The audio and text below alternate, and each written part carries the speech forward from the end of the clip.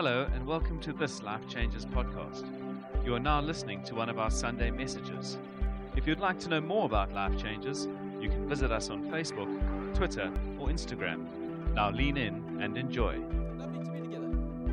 We're in a series in the book of Colossians, week 3 to be exact, of a 6-week series. On the screen you'll see behind me there's a 2-week devotional that if you have not yet done it, I cannot recommend it more highly. It's on our Life Changes app. If you are wanting some handles on how to read the Bible, it's a great place to start. You go download the app, you go to our reading plans, and why don't you make it your way through Colossians there. It's up there now, a 2-week devotional that you can work through the scriptures with us. So if you haven't done that yet, I want to urge you to do that. But what we're doing in this book, we're looking at a 4-chapter book. If you're unaware, it's a New Testament letter written by a man named Paul, who was in a prison cell when he wrote this letter. He was not sitting at a nice mahogany desk. He did not have a fountain pen. He was not at the end of a nice spiritual retreat and spa. No, he wrote it with cold, hard floors, with probably limited meals a day, with quite egotistical and aggressive Roman guards. He's writing this letter not in ideal circumstances, but he writes this letter, this profound letter, to a church in a city that is very similar to what I would imagine Cape Town to be, give or take 2,000 years, so probably just minus the internet and memes. But on top of that, it's a city very similar to what I believe we face in terms of spiritual climates here in Cape Town. That's why this letter is relevant to us, because I believe, if you know, I can often see this in my heart as well, but it is in the pervasive culture of the day. People are saying things like this. People are not that offended about Jesus anymore. He's not as polarizing as a figure sometimes that he might have once have been, but the general, maybe he is in different spaces that you engage with, but I think the general malaise of culture is that Jesus is great, but there are a lot of other places we can find our significance, identity, purpose, and meaning from as well. People have okay that Jesus is all right for you, and even Christianity has put him in a buffet line of other options where you can find success and meaning and identity and joy. And if Jesus can be a part of that, that's great. But the writer to Colossians he's writing to this type of heresy that is trying to add extra elements to faith, mystical elements, that actually Jesus is great, but what about a little bit of angel worship? What about a little bit of super spirituality? Because that would really make this thing a lot more, it'll pop a little bit better. Or on the other side, what about a bit of asceticism? What about a little bit of self-denial and then people, and moralism? So people will look at you and go, wow, you're very spiritually mature. What about those things just to add to your faith? And Paul's writing this letter, not in a sense, what he does, the whole 4-chapter letter, he doesn't spend hours and hours or verses upon verse warning of the external dangers. He spends the majority of his time, the majority of his ink that he's writing, and the letter being sent by a man named Epaphras to this church, he spends the majority of his time lifting up Jesus. The cure, the remedy, the solution of it all. And I think too often churches they're involved in too many, civilian affairs, pointing out the dangers that are lurking around every corner. Be careful around that bush. Be careful of this new trend. Be careful of that. And actually, as I read scripture, the way that they deal with heresy that enters not just the church, but even my own heart, is lifting up the solution.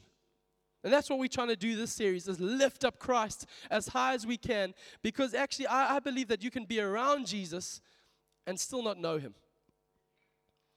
And I think it'll be the shame of all shames if Jesus came back and he said to his church, and he said, we recognize you, but we never knew you. And I want to say this morning, what we're wanting to do is I'm wanting you to see Jesus with me. I want you to savor him.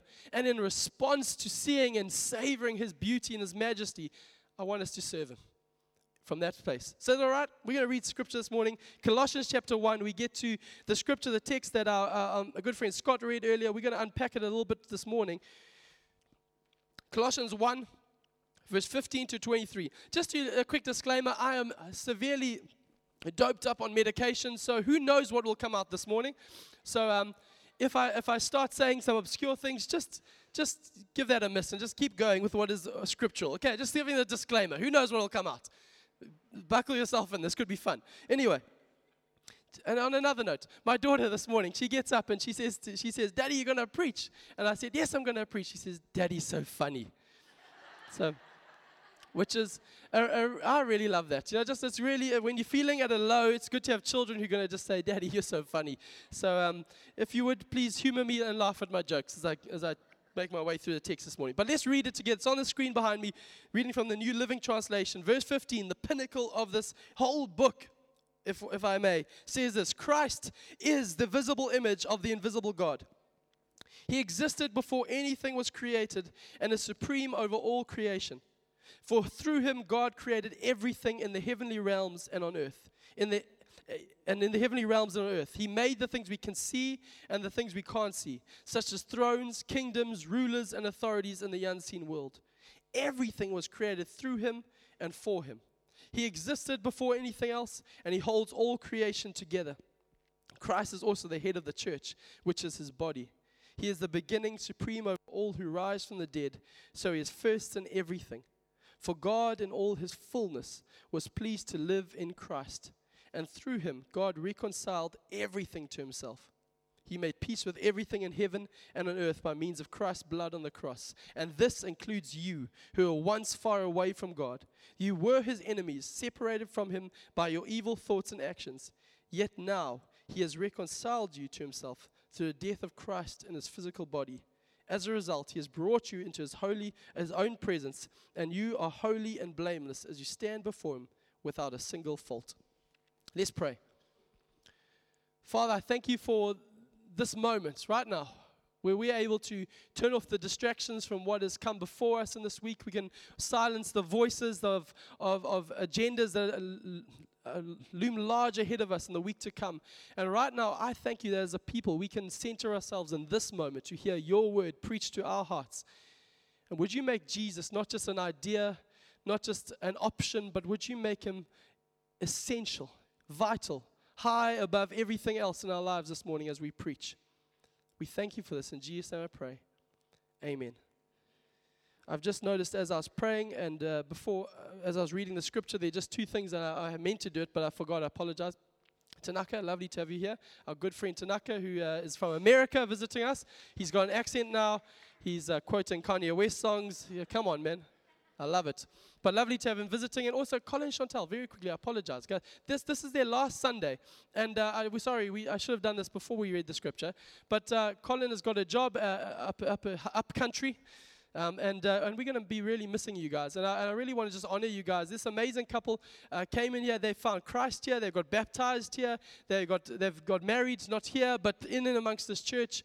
And we are so proud of you guys, man. And we are incredibly sad to say goodbye, but incredibly thrilled to see what God is doing in your lives and how you respond in obedience. Just, Colin, you're a phenomenal man. A man not many people will know here because you've got few words, but you're an incredibly wise man with a big job and actually you're a man who really processes things so well and with a godly lens. And I just love watching the way you love your wife and look after, and Chantal, the way you honor your man. Honestly, this is a miracle story.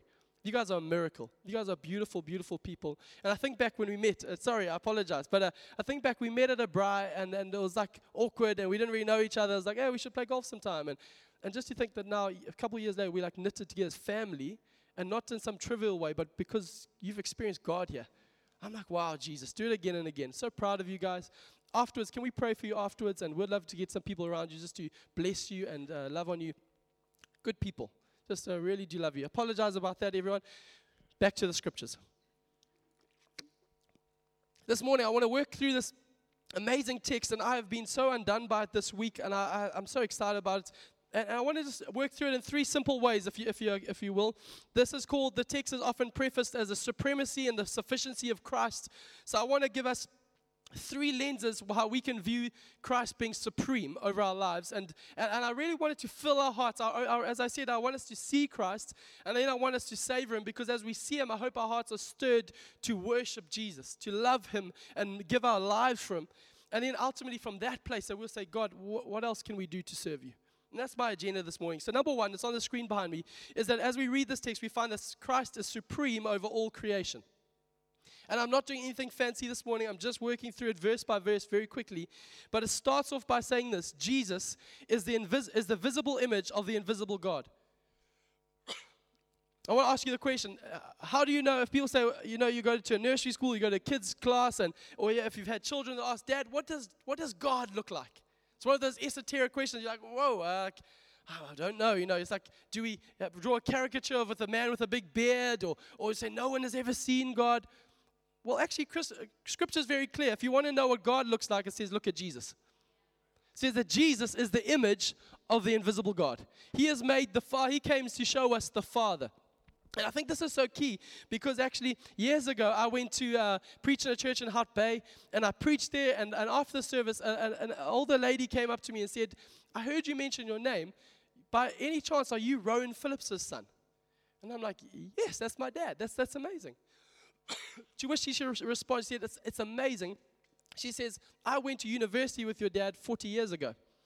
And she said, at the UCT here. And she said, it's just 4 years. We were friends in the same friendship circles. And she said, I knew him. And as soon as I haven't heard from him, haven't kept in touch, haven't even been on Facebook.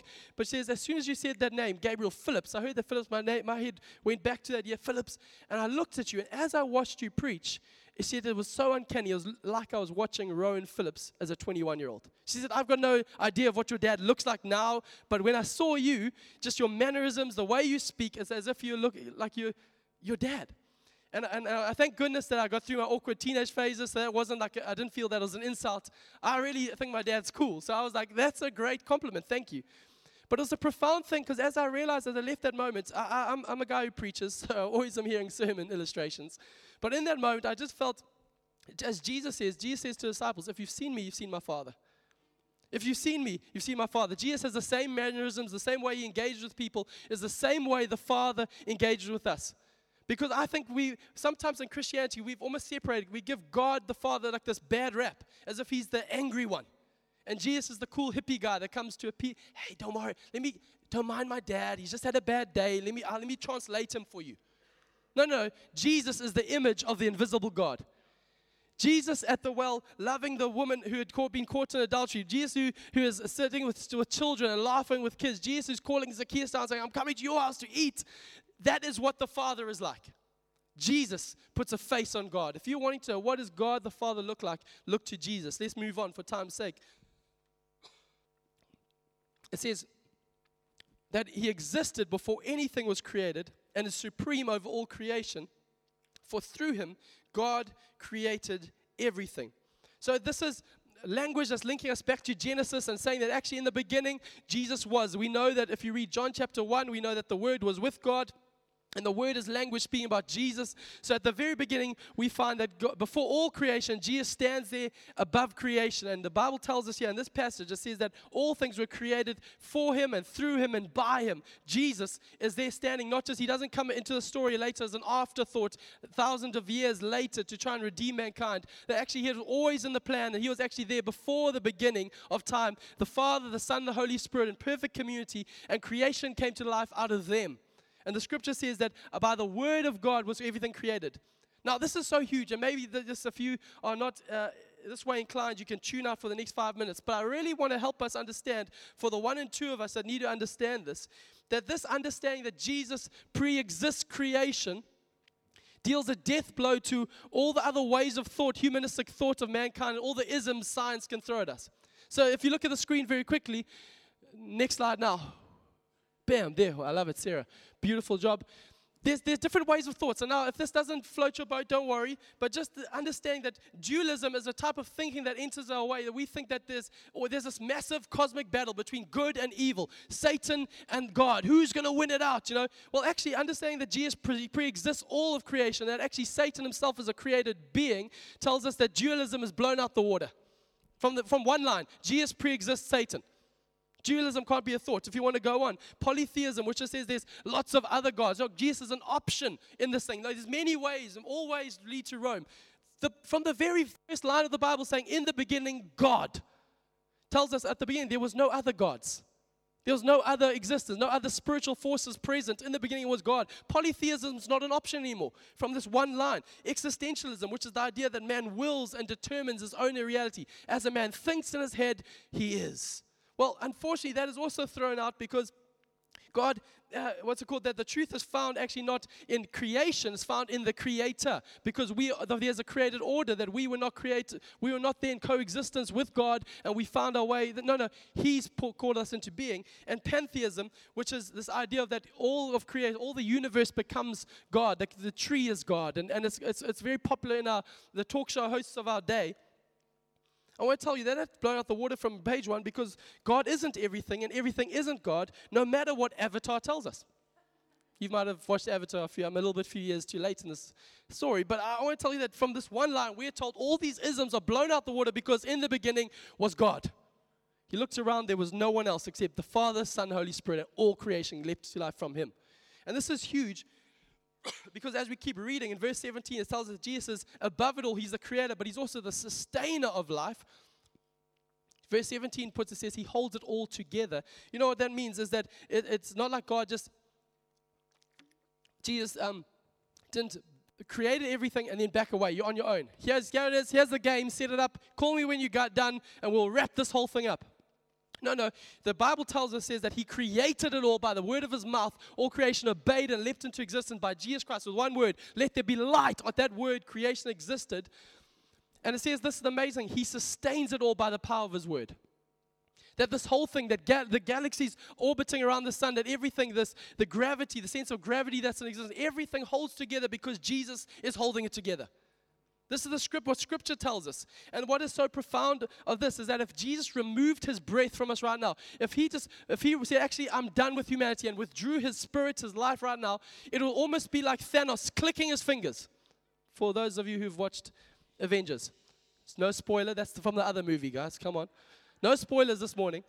But it'll almost be like as if all creation ceases to exist. If Jesus removed His spirit right now, we'll all drop down dead. Bam! We're not existing on our own accord. He wills it and He sustains all of life by the word of His mouth. And this is the incredible understanding, because right now, if you're feeling like your world is falling apart, if you're feeling like your world is spinning and you're trying to make sense of this relationship, you're trying to make sense, and your world is a bit chaos, you're saying, I just wish I could have more time to rest, or I wish I had some more finances to make this thing work. I want to tell you the old age song that has been sung almost time immortal, it still rings true. He's still got the whole world in His hands. Jesus has not been unseated. He's not been dethroned. He's still supreme above creation, over all creation. He is supreme above it, and He still holds everything together by the word of His power. That's the powerful understanding of this gospel. And you can have confidence. I said it earlier, but you have confidence in this because Paul is not writing this from some spa and retreat in the mountains, sipping on pina coladas. I don't know if those go together, mountains, and probably beach, should have gone with that one. But he's writing, this man is not writing this stuff from some new mystic, new age, far removed place. No, he's writing this from a cold, hard cell in prison. And that is what's sustaining him in that place, because he knows you can put me in prison, but He's still supreme over creation. And He's holding this all together. Second point this morning is not is He just supreme over all creation, He's supreme over all authority. You can just keep reading. It says that He created all things, the things that we can see, the things we can't see, such as thrones, kingdoms, rulers, and authorities in the unseen world. Everything was created through Him and for Him, and He existed before any of it, and He holds it all together. You know what I love about this? Is that this text was written in AD 62. AD 63, a year later, was when the great persecution of the church under Nero broke out. So AD 62, the new Christians who are like, hey, just Jesus is cool in this place and in Ephesus and all these other churches that are thriving, they're in a type of prosperity and a bit of like an excitement because, you know what, we can have Jesus. Why don't we add a few other things to it? Because, you know, we accept it, we tolerate it. Sure, Paul's in prison, but he's an anomaly because he's always just shooting off his mouth and saying the wrong thing at the wrong time. You know, things are going to be okay. But a year later, the story will be changed. They were a year away from everything, the whole religious dynamic changing, the way they experienced culture and how culture greeted them. And actually, Paul's writing to the potential group of believers who potentially are a bit drunk on their own centrality and sense of importance in the story. Jesus is great, but let's have debates and we'll decide on who Jesus is to us. When Paul's saying, no, you don't decide who Jesus is to you. Let me tell you who Jesus is to you.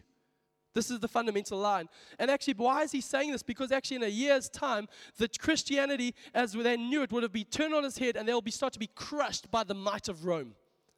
These little these outposts of Christianity as Christians under Nero and the Caesars of the day were going to be used as entertainment for the Roman citizens. We've said these things many times before, but they would be covered in wax. This is true historical understanding of this time and era. Christians would be covered in wax, set alight, and be used, amidst their screams, would be used to light up their dinner parties. Christians, these sort of Christians, in a year's time, would be used as punchlines to jokes. They'll be stripped of possessions and away from families, and ultimately would be filling arenas and coliseums to be eaten by the lions to provide entertainment for the masses. This is the fate of the church that's coming. They don't know it just yet.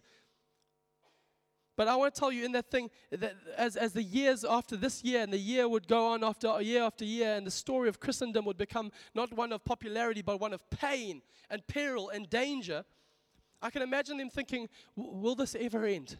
If you throw your mind back, imagine them coming and they're stripping you of possessions, at the very least taking you away from your families for questioning. And why are you saying this? Why are you opposed to Caesar? What is going on? And then they take you, knowing they're taking your cousins to Rome, who's going to face the lions there, the threat of lions. How long is this persecution going to last? I can sort of relate. Just across our border, for 37 years, Zimbabweans have said, how long was this going to last? Every election would come. Maybe this year will there be promise. But then there'll be this, and there'll be abuse, and there'll have power, and there'll be people being hauled off for questioning, people being pastors and people who will be speaking out against the government arrested. I don't want to paint a picture that's equivalent, but it's something tangible for us to understand that for 37 years they'll go to the poll, and again, false dawn, but again, there's another man who's going to crush them again. And that's the sort of the reality that these Christians were facing in years to come. But I want to tell you what's so profound is Paul is, in a sense, preparing them for what is ahead. He probably didn't know what was going to come, but in a sense, telling them actually, Jesus is still supreme over all authority. No matter which authority comes and tries to crush you, which authority comes to pull you and subdue you and pull you away from this truth, I want to tell you there's a superior authority that still is in existence. And this is so profound. Why? Because now, years later, as we look back, almost with an unemotional attachment to these people, to these moments, these experiences, I'll tell you why we have almost no emotion to it. These were our Christian brothers and sisters who are going to be persecuted to within an inch of their life. Some of them would give their lives for it. It's because now, as we look back, Caesar, Rome, Nero, and the might of the Roman Empire is just a footnote in history. Just for scholars to debate. That's no longer in existence. It's no longer a threat to our livelihood. Actually now, if you go to Europe, you can have a tour of the Colosseum and pay, I think, as little as 20 euros for some young student who's just come to university, Italian student, who's going to talk you through the Roman Empire. And he'll give you, and you can have a narrated tour with them. You can choose the dialect of choice in your ears, and they can walk you through the ruins and tell you this is where this happens. And the might of Rome has been subdued and been lessened to just rubble and tourists' entertainment. Can I tell you what the amazing thing is? That leaders have come and gone. Leaders have come and gone. Leaders have come and gone. And yet Jesus remains. Yet leaders have come and gone, try to crush out the church. And yet the church is still gathering. The church is still in existence. The church is still moving forward. Why? Because Jesus is still supreme above all authority. This is so profound for us because actually we don't have to have anxiety about governments or political power. It's actually not the church's primary focus. Because there's this, in Psalm 2, it says this: why do the nations rage in vain? This is what God's speaking. He says, why do the nations rage in vain? It goes on and says, the one who sits in thrones laughs. So the nations, Trump, ISIS, anger, what's going to happen with elections? They're cheating in elections. And what's happening up in North Africa? What's happening in these different situations? Can I tell you, the one who sits enthroned laughs. Not uncaringly, not mockingly so, but because he says, why do they rage in vain when I am supreme over all? This is the confidence that we can have when we understand who Jesus is. And this is why it's so powerful for you and I here, not at a high level over there only, but here deep in our hearts, is I want to free us again and again. When I read these texts, I'm reminded, I'm not at the center of the story. Hallelujah! As my daughter says, hallelujah, God! Thank goodness that I'm not at the center of this thing. And here's the great, even better news. Neither is your boss. Neither is your doctor. Neither is your spouse. Neither is your kids. He is. What happens, why do we often spin out of control, is because we give authority to somebody else in our lives to make our lives happy, to make our lives work. We give authority to somebody else. And I know it's all too real. I gave my daughter the first spanking she's ever received yesterday, and I felt terrible as I realized the terrible twos have arrived in full force. And I'm trying to make sense of this and going, God, why am I feeling so terrible about giving her a smack? Why? And if you want to talk about that afterwards, we can talk about that. But here's the thought, is that actually because sometimes too often I also put my own kids, my daughter's happiness and her well-being above, actually there's an authority here. Now I'm not saying anything else about other things. I'm just saying that actually when we understand that He holds all authority, it starts to lessen our grip on earthly things. Lessen our grip to try and make this thing work out for myself. And we say, actually, no, I trust you. This is the power, because actually it ends up us surrendering control of out-of-control situations. Too many of us are trying to spin the plates of out-of-control situations and keep them happening when He says, hand them over to me. I'm supreme over authority. Let me say it this way, a quick story. And on another level, that's a political government level. There's another type of authority that exists as in the world, and in Scripture makes it very clear that a few years ago, 5-6 years ago, I was sitting at home one evening, and two ladies were doing some counseling at our church. It was just in the Tableview building, so the building was dark. And I get a phone call from them, and it was about 10 p.m. I'm about to get in bed. They phone. I'm like, hey, guys, how are you? They go, Gabe, can you come, please? I'm like, what? What's happening? They said, no, the girl we're counseling is starting to manifest a demon. They said, we don't know what to do. Can you come? I said, yeah, sure. And at that moment, you take a deep gulp. You're like, what does that even mean? And I don't know about you, but if you wanting some theological exposition of what it means to manifest a demon, she was going all exorcist on them. Some theology for you. If you watched the movies. Anyway, that didn't go down as well as I thought. It was that sort of situation. I remember driving there, and they're going, don't worry, Gabe is coming. He'll know what to do. Little they know, I'm driving the car, like playing the loudest Hillsong song I can, going, oh, Jesus, I'm living for your name. And I'm like, please, Lord. And I remember getting there, and I'm walking in up the stairs going, what am I going to do? Like, I've watched those movies. What do I do with the water thing? Like, what's going to happen in this moment? But I remember as I walked into a situation, and I don't want to make light of it because there's spiritual battles. There's spiritual battles, but the incredible thing that brought me peace is actually I went in going, the enemy tried to say, hey, Flip, if I'd known this was going to be happening, I could have fasted for 4 days before. Then I would have been ready. Or if I'd actually been watching a series at home that night. That's my preparation for this moment. And it wasn't even a spiritual one. It wasn't the Passion of the Christ or something like that. And I remember thinking, if I only had known, I could have really been in the Scriptures and wrestled with this, but being called, so I just had to come. But what calmed my heart, so I walked in, I was like, actually, thank goodness the authority is not needed in me. Thank goodness that authority is not in the messenger, but the message. That God uses the foolish things of the world to shame the wise. Why? Because Jesus has all authority. Not only over political powers and Caesars and Neros and Mugabes and whatever's happening in the political field here in South Africa, but actually He's got authority over the spiritual realm as well. And why I say this in this moment, that Jesus is Lord, can I tell you, I think that we have allowed the enemy a foothold often in our lives. And not because we've been playing Ouija boards or watching horror movies or listening to Nickelback backwards, which is an aside, is probably better to listen to it backwards than forwards, but anyway. But often, we elevate the super spiritual to these moments. And yes, it's real. Yes, the enemy manifests in ways. But can I tell you, the enemy often has his hand in our lives because we've given him authority.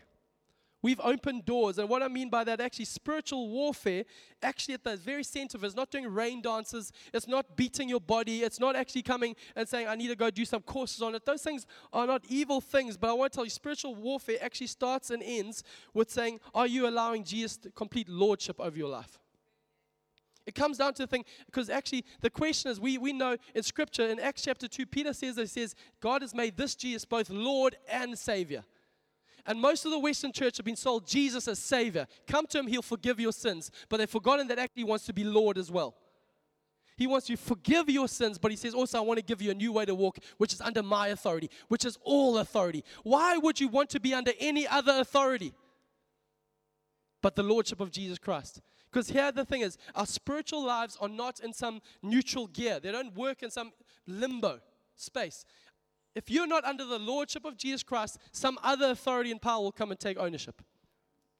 Not saying this to make us anything scary, but I want to say this in the understanding is that if you want to when you bring His lordship into your life, peace comes.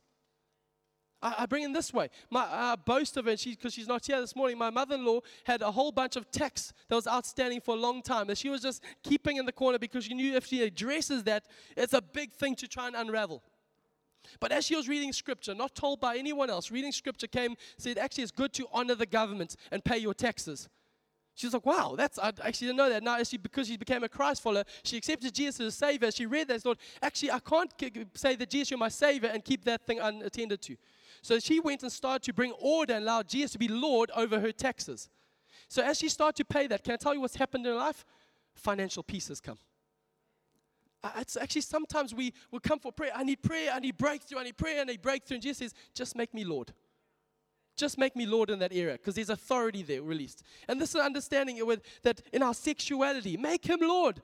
Stop allowing other voices to allow what, I know, but they said this, and no, just make him Lord. Allow him, peace will come, your emotions. And I want to say this, which authority will you give access to? Bon Jovi said it terribly years ago. He said, it's my life. And I think Christians have been saying that for year after year. It's my life. When I want to tell you, sir, ma'am, it's not your life. It's his. Allow him to you, Lord. For the older folk amongst us, Sinatra said, I did it my way. What a terrible indictment if you were saying that I did it my way. Do it his way. Do it his way. Maybe again for Tanaka, Kanye West said it more recently, we don't care. It's an anthem for the millennial generation saying, your authority, we don't care. I will tell you, well, I don't really care about your authority, I care about his authority. Allow that to take root in your heart, because actually the Colossian church, what they were doing, there was not wicked sin amongst them. He's not dealing with some deep doctrinal heresies, but he was saying, actually, guys, you've got a foot in both camps. You're proclaiming Jesus, but you're allowing the world to dictate other things. And I've said this many, many times, men in skinny jeans should not do the splits.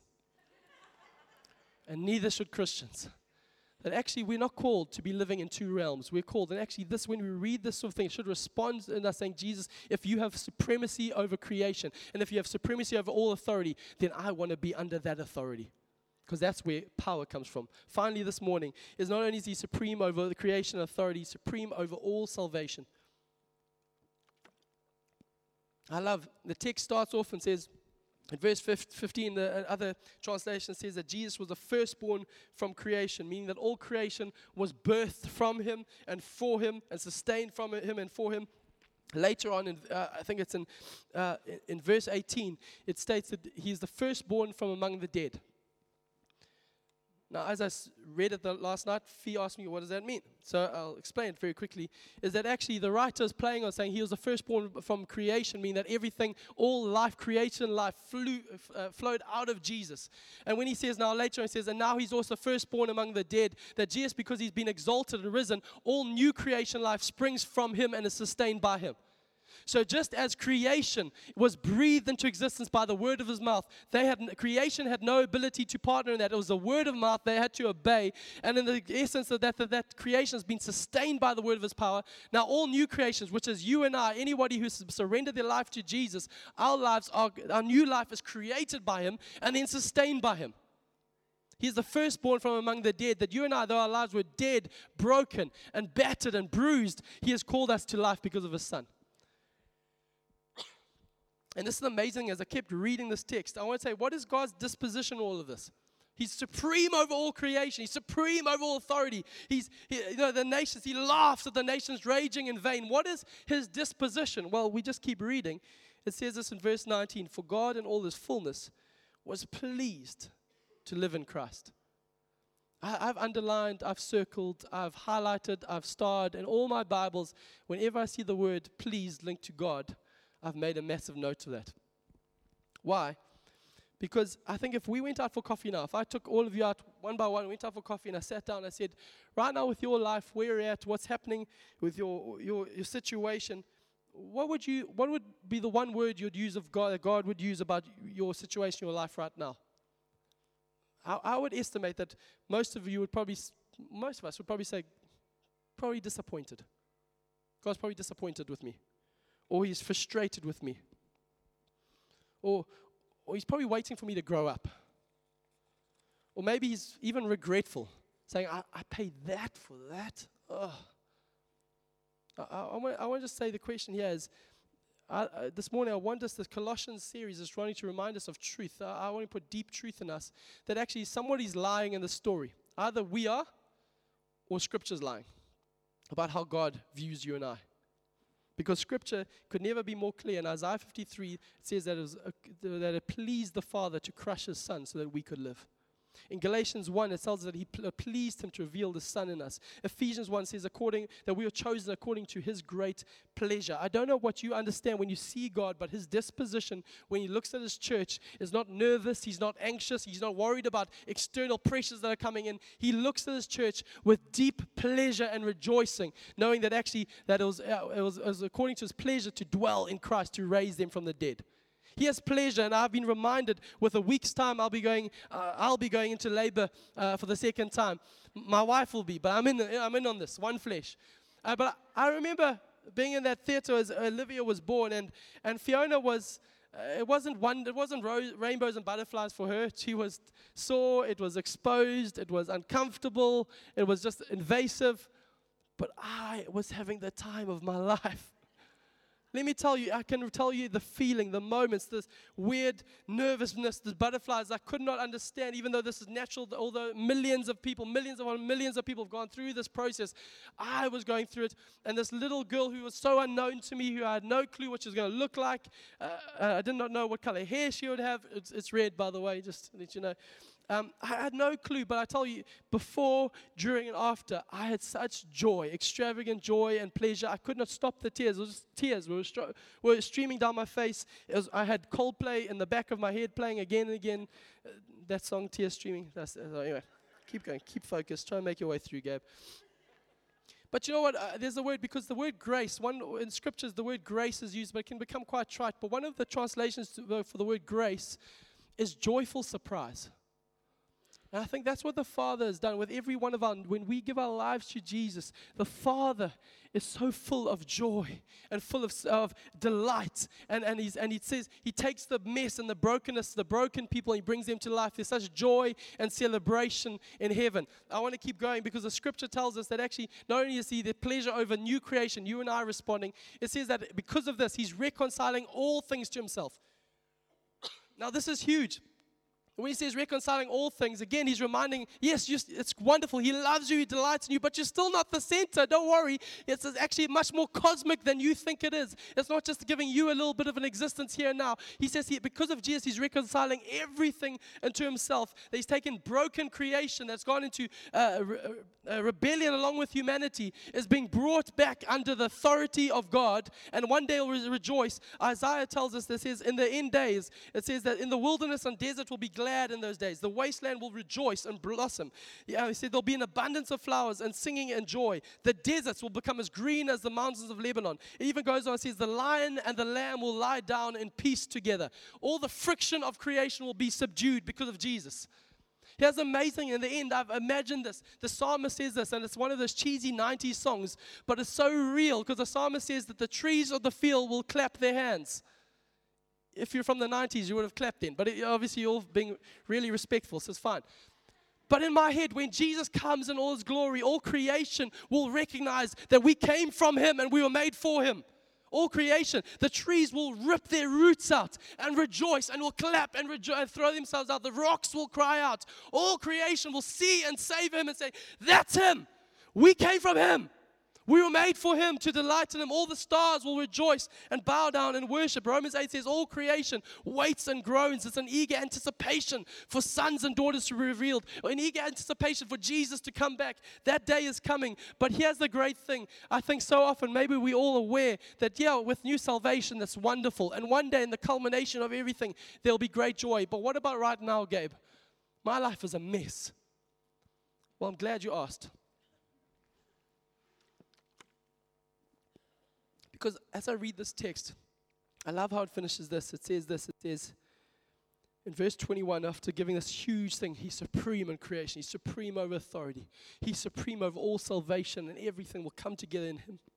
It says, and this includes you. He just says, and this includes you. I love how the writer, it's like this incredible writing. And he says, actually, you once were far away. You once were enemies. You once were separated. But lean in. This includes you. He's pulling this whole thing together. And I want to end with this morning. I think many of us come here today, and you hear this preaching, we sing it, but maybe you're here and you've counted yourself out. You've counted yourself out and down. You're feeling that actually my life, where am I at the moment? And I heard an illustration recently that just really helped bring some clarity to this understanding. And I want you to imagine a boxing ring with me. And you're there and you're in the ring, and picture yourself in the ring there, and you're going up against the enemy, and you've got some fire in you. You know, hey, I've been saved. God has done great things in my life. And you're going in a few rings, and you've had a few issues with the enemies come at you via your boss, via your situation, via your workspace, via your finances, via health. And it's taken a few blows there. And after a while, you feel your sin, your habits. And after a while, you just get that one blow, and and you fall down to the ground on the canvas flat, and you're like, I don't think I can get up. That one thing I'm going through, there's other things were tough, but this one's hit me too hard. And the devil's there, and he's so pumped up because he's got you on the mat, and then you lying there almost lifeless on the floor saying, I'm done. And the devil gets up, and he's strutting around the ring, and he's like, come on! And the crowd are there trying to cheer on you, and they're trying to say, come on, get up! But he's there flexing, and he gets up on the ropes, and he's just counting out, and then the ref comes up there, and the ref starts to count the person on the floor, count you out, and says, 1, 2. And if you know boxing, the ref has to count to 10, and then once that happened, they'll be counted out. They would have lost the fight. And with every count, 3, 4, 5, 6, this crowd is getting quieter and quieter and quieter, more disheartened, and the enemy devil is getting so much more louder and whooping, and he's singing Lady Gaga songs at the top of his voice. That's just an aside. And he's going for it, and he's just getting stuck in, and he's like, come on, 7, 8, 9, and there's like pause, and you hear 10, and there's a deathly silence.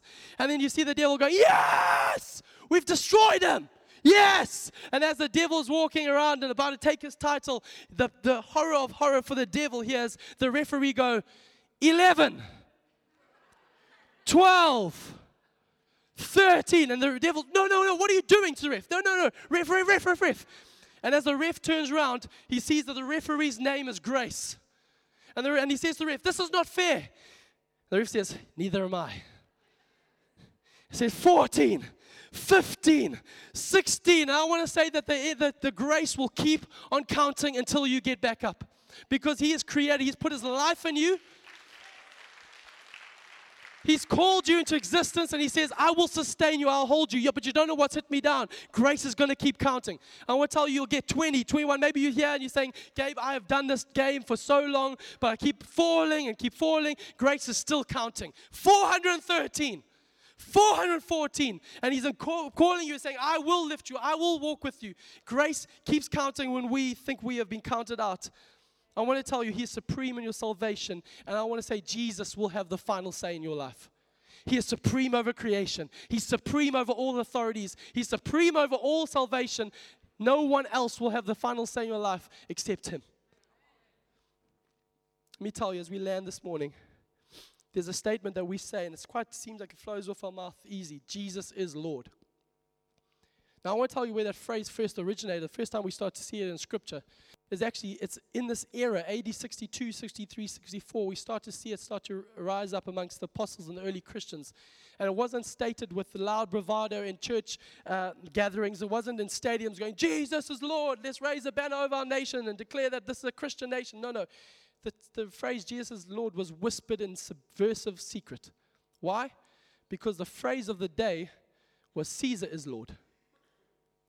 And by them saying Jesus was Lord, they were ripping off that phrase and saying, we know that He's king, but we know there's a bigger king. So when they would gather, what would mark the believers as they met in secret and met in fear that actually the enemy could be within them and listening, they would, when they greet each other in those day and age, Roman citizens would greet each other and say, Caesar is Lord. They would greet each other and go, Jesus is Lord. Why? It meant their whole lives had different priorities. Their whole lives had different authority. Their whole lives operated on different currency. And I want to say today, this welcome to the most subversive secret that I can give you. Jesus is Lord. Jesus is Lord. And actually, He is Lord, but will you make Him Lord of your life? And if you want to know if He is Lord of your life, there's a phrase that's been in Christendom for years. It's so cheesy, but it's been helpful. is that if He's not Lord of all, He's not Lord at all.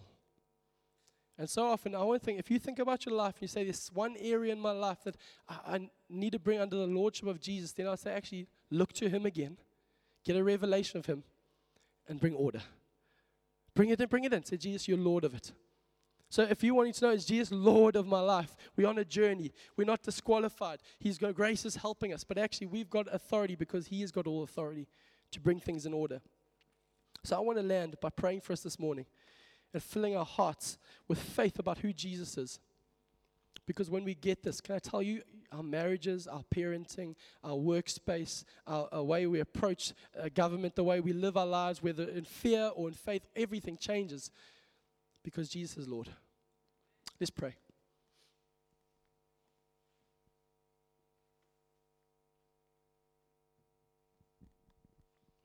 This morning as we gather, and there's almost like an eerie silence just fills the room here. If you are here this morning, you're saying, actually, my heart has been stirred, but I want to make Jesus Lord. Not just an addendum, not just a hobby, not just something on the side, not just a weekend habit, but I want Him to be Lord of my life because I feel I need to bring peace into areas of my life. I need to bring order. I need to bow my knee before Him in certain areas of my life. I'm the first one responding. If that's you, I just love you just to, in any way, lift your hands to Him, open your hands to Him. This is a subversive moment as we take back what the enemy has stolen. This is subversive Christianity by declaring Jesus is Lord. Father, as men and women respond to you in their own way, I thank you, Father God. It's not about external response, but it's about internal bowing our knee to you. I thank you, Father God, that there'll be, as people bow their knee to Jesus, I thank you, Father God, that you would bring peace in sexuality. You would bring peace in finances. You would bring peace in emotions. You would bring peace in relationships. You would settle fears as they bow their knee to you in different areas. I thank you, Father God. I declare with my family here this morning that Jesus is Lord. Can we, under your breath, just as they would have done in secret, just whisper to yourself, Jesus is Lord. Jesus is Lord. He has the final authority, the final say. And as I'm praying, if you're here today, and as I told that story of illustration about the boxing ring, and you feel like you have been battered and bruised to the ground, and you needing the grace of Jesus Christ to come and call you up again, and you needing the voice of the Father, to you wanting Him to hear Him still counting, saying, I have not counted you out. If that's you, I'd love you to give me a wave. Every eye is closed, but just give me a wave so I can pray for you. If you felt at the end of your tether, but you're saying, today I need the grace of Jesus to invade my life. If that's you, wave to me. Cool. Is there anyone else? Cool. Is there anyone else? Helpful for me to pray. Father, I pray for these three people. I pray right now, God, your grace is not a good idea. It's not a good theology. It's not something to be studied. It's something to be experienced. So I thank you right now, the grace of the Lord Jesus Christ. A grace that is not weak, a grace that is supreme in authority, a grace that is supreme over all creation, that is supreme over all salvation. God, you preside, you're the referee that is unfair. I think you walk into those situations and you declare, I have not stopped counting. And I thank you, God, give our hearts faith to respond to your voice. I pray right now, silence the voice of the enemy that's counted us out. Would your voice ring true? 11, 12, 13, 14, 15, 16, 17, and ongoingly until we rise and walk in who you've called us to be. I thank you for this. In Jesus' name we pray. Amen.